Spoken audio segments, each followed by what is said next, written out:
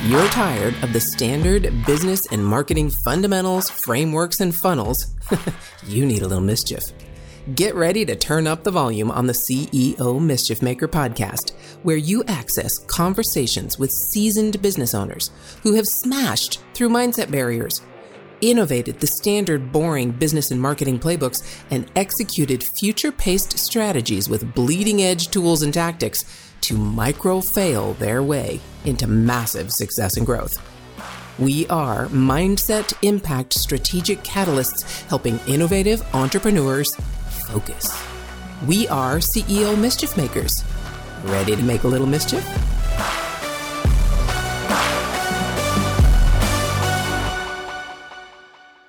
Welcome back to the conversation. It's Friday, my favorite day. I love all the other days as well. I love what we're doing, but today it's like, all right, we can talk all esoteric and, out there in la la land all we want. This is now rubber meets the road. What do we do?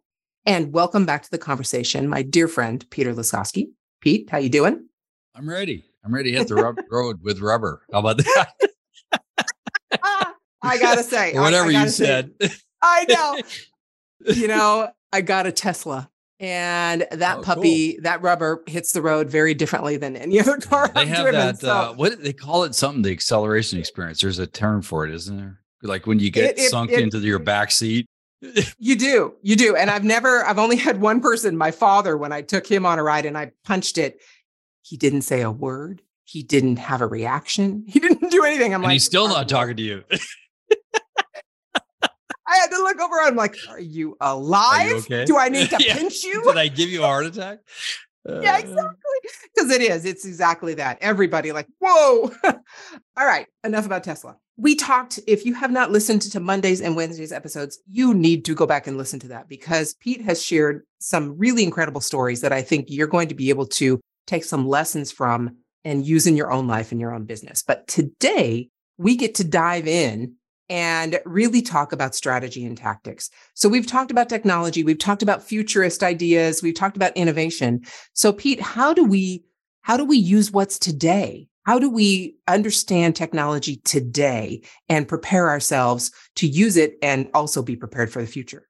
Well, that's a huge, all-encompassing question. But to simplify things, I look at a couple of things that I always follow. We know, like I was talking about, on Wednesday, video is huge. I mean, you look at YouTube, TikTok, Instagram, all these things. People are on their phones constantly, and they're watching a lot of stuff. Then you got all the other sector that like podcasts, audiobooks, and all that kind of stuff. People are listening to a lot of stuff, right? So, using stuff today. And then now we are starting to get like some infancy in artificial intelligence, right?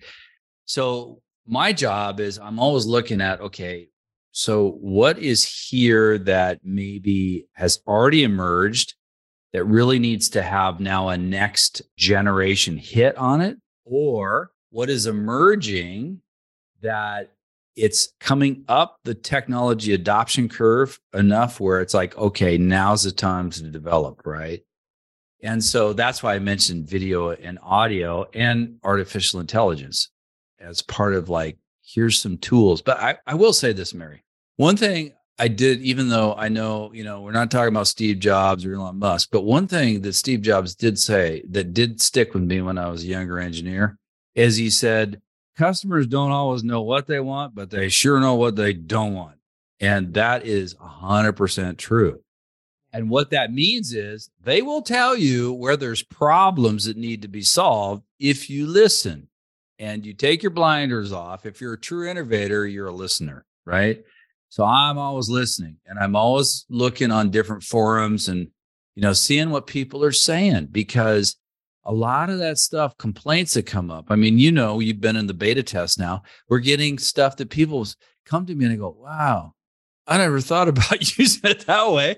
But that's part of innovation. So again, you can't do everything a customer asks because that's, that drags the company down. But you have to listen and say, okay, here's some things they're telling me I don't want. I don't want my life anymore. If you could solve that, man, that would be really good for us.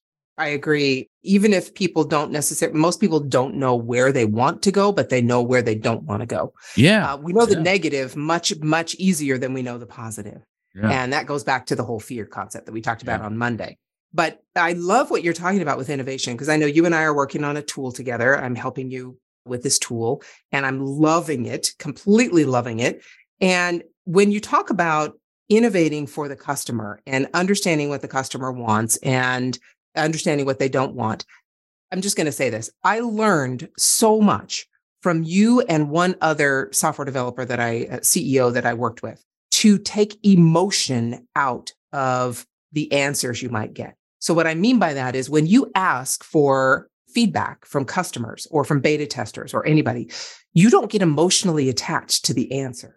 You just take the answer as input and decide whether it's something you can act on or not. So most of the time with marketing or most people walking down the street, if someone walked up and said, I really don't like that color red, I would suggest you do this other color red. They're going to be offended. They're going to have an emotional response to that because they're tied to whatever shirt they're wearing. They feel good about it. But when you're talking about business and innovation, especially in software, you cannot be tied to the outcome of the answer that you're asking. You have to be completely open and again, use another term that we talked about in the last episode and be curious about what this person is saying and how you can use it to make your product better. Am I right? Yeah. Well, and to add to that, the reason why I don't is I'm a robot. So it's okay.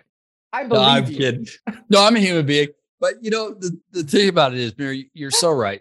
But here's the way I look at it, Mary, is I think that, when you go through so many incarnations of development and innovation and bringing products to market, some that are hugely successful, some that fall out of their what, and then some that are just zombies and you can't kill them if you tried.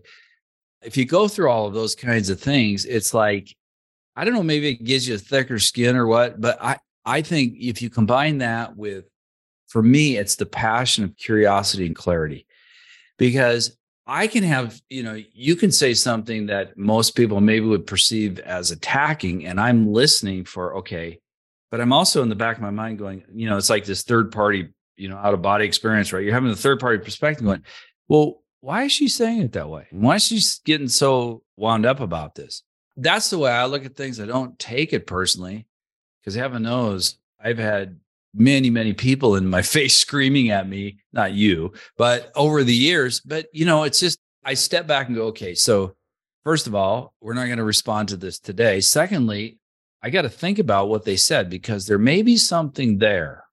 There was somebody that told me this a long time ago. I think that's a really good saying. It's like, if one person calls you an ass, you can disregard it. But if several people do, you better saddle up, right? Oh, it's kind of like, That's right. It's one of those things where, you got to kind of listen to people. And I found what's fascinating is maybe the approach a person takes isn't always right, but the underlying message there is always fascinating to me. Like, and that's why, like, I'm always asking questions like, okay, but why did you say that? Right. You talk about, I don't know if you know about, well, there's Peter Drucker and all of the stuff with the quality principles. Toyota came out with the 5 whys, right? If you go 5 whys, eventually you get to the solution to the problem, right? So it's good to ask why and be curious. It's like, well, why did you say that? Why do you think that? Because that lets the person know that, look, you're not going to come back and react and attack, right? I'm not about reaction. I'm about, I think The 7 Habits of Highly Effective People. That's a great book about, think about, how do you create this win-win situation? And don't be reactive, be proactive. Like, well, what do we do here? One of my most favorite quotes, Mary, is from Viktor Frankl. Viktor Frankl, and I don't remember the exact, but I'll paraphrase it. And that is, there is a space between stimulus and response. And in that space is choice. And with that choice is where all your power and success comes from. And man, oh man, is that true? And I carry that with me every single day of my life, because when you get that stimulus, you got to kind of sit back and go, okay, let's have a little space here for response, right? In that regard. Oh my gosh, yes. And clarity and curiosity and choice. if you want to look at those three things, that I think when you're talking about implementing something, which is what we're talking about today, strategy and tactics is really implementation. How am I going to formulate a plan of attack, an action, whatever it is you're talking about? How am I going to formulate that? That's the strategy. And then how am I going to actually implement it? That's the tactics. And when you talk about clarity and curiosity and then choice, we live in this world of technology changing so fast that our curiosity happens fast. We are curious about something. We're going to dive in and we're going to learn something about it. But our action really should have that pause and have that choice, because we don't know if that's where we need to go. We don't know if that's going to benefit us to spend the time and the energy to explore it further. That's all we have on this earth is time. And it's very limited. No matter how much you think you have, you don't have enough. So take that time and really decide, is this a good use of my time? Is this a good use of my brain power? Because we have a limited amount of that. Is this a good use of my attention? And here we go back to the little red dot again. Is it really a good use of my attention to respond to that thing? Yeah. Most but of that's the time, choice, right? No. Like you're talking about. You're talking about choice of like, I choose not to have any of that stuff on. I'm just going to focus. I mean, here's the thing. If you want to look, the way I look at it is this, Mary. If you want to get down to brass tacks or rubber hits the road, go to ChatGPT, go to ChatSonic, write in, what is my strategy for this? And it will give you something. Now, then you have to apply human experience, knowledge, all the background that you have. Because if somebody's just going to rely on artificial intelligence to tell them what to do, I think you're in for a very sorry existence, even when artificial intelligence gets better. But that's why I said, you and I have talked about this many, many times is, I always look, because I do a lot of running, right? And one of the questions, it's like, I always ask, what else is possible? Because that's a really good question. If you want to have a tactical question for innovation, like what else is possible? And that's a good way when you're having a heated conversation. It's like, well, what else is possible? Because that defeats all of the anger. But the other thing is, one thing I always have been fascinated by is like innovation. Where does innovation come from? Well, done a lot of thinking about that, a lot of research. Innovation comes from your knowledge and experience and all the things you draw upon, right? To innovate. And I have many, many stories. We can go on for hours about all that, as everybody does. I'm not special to anybody else. But the one thing I have not figured out is, where does inspiration come from? If someone knows the answer to that and can share that with me, please let me know. You can go ahead and email me. But the thing is, there's a big difference between innovation and inspiration. It's like when I'm running sometimes, it's like all of a sudden, it's like something happens and it's like, aha, that's exactly what we need to go do. And to me, that's not innovation, that's inspiration, because innovation is that clarity, that choice, that it's a framework of how you think through things and apply your experience to it. Inspiration, I don't know where that comes from, Mary. So but we have So it. I've got a book. I've got a book for you. I'll answer that question right now. It's an amazing book, and it's called Big Magic. Big Magic. Okay, I'll have to get that one on Audible. Big Magic, and it says exactly that. And the inspiration that you're talking about, I agree 100%. It will strike, and if we choose not to act, probably it's going to strike somewhere else. Well, and not only that, but that inspiration, Mary, when it strikes, it's as we get older, we start going, hey, I probably should listen to my gut more and quit analyzing crap.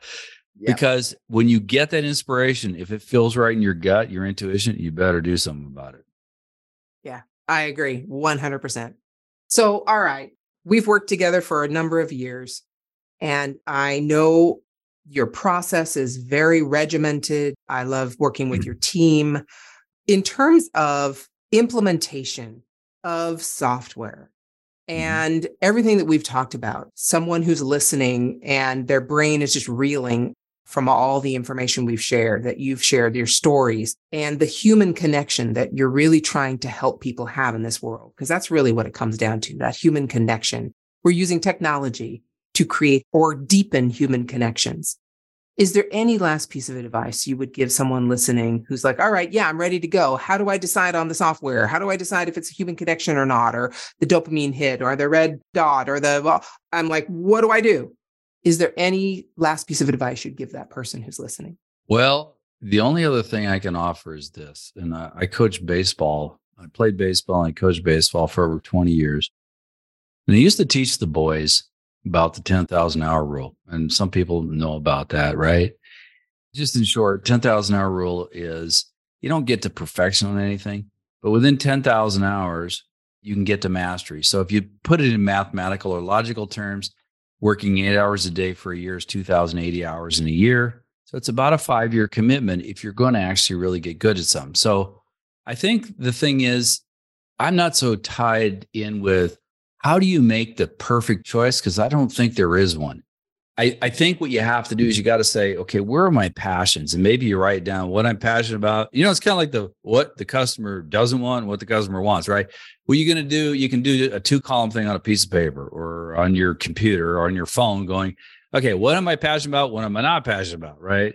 Because a lot of times in business, you'll learn about exactly what you don't want to do. But the thing is, if you can do that and say, okay, my gut tells me I feel right about this direction, and then go in that direction. But I will say this, a lot of us entrepreneurs, including you, because I've talked to you several times, we're not just binary where we're going, I'm doing this one thing, that's it. I'm off writing books, I'm running a software company, I'm doing different passions. So, some people, they get real fancy about these terms and go, have multiple streams of income. Well, you can do whatever I just say, express multiple passions.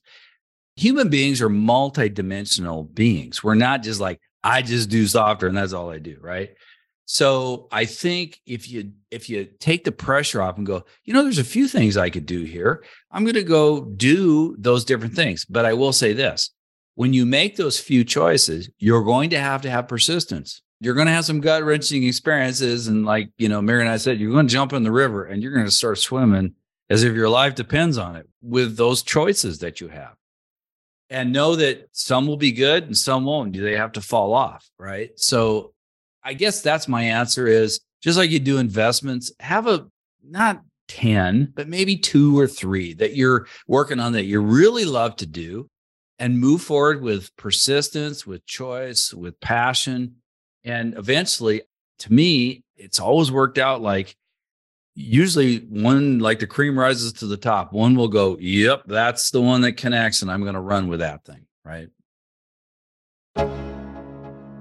Okay, hold on.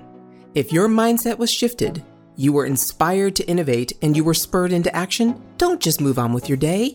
Focus, my friend, and take a few minutes to visit CEOmischiefmaker.com to learn more about the value that was shared with you today.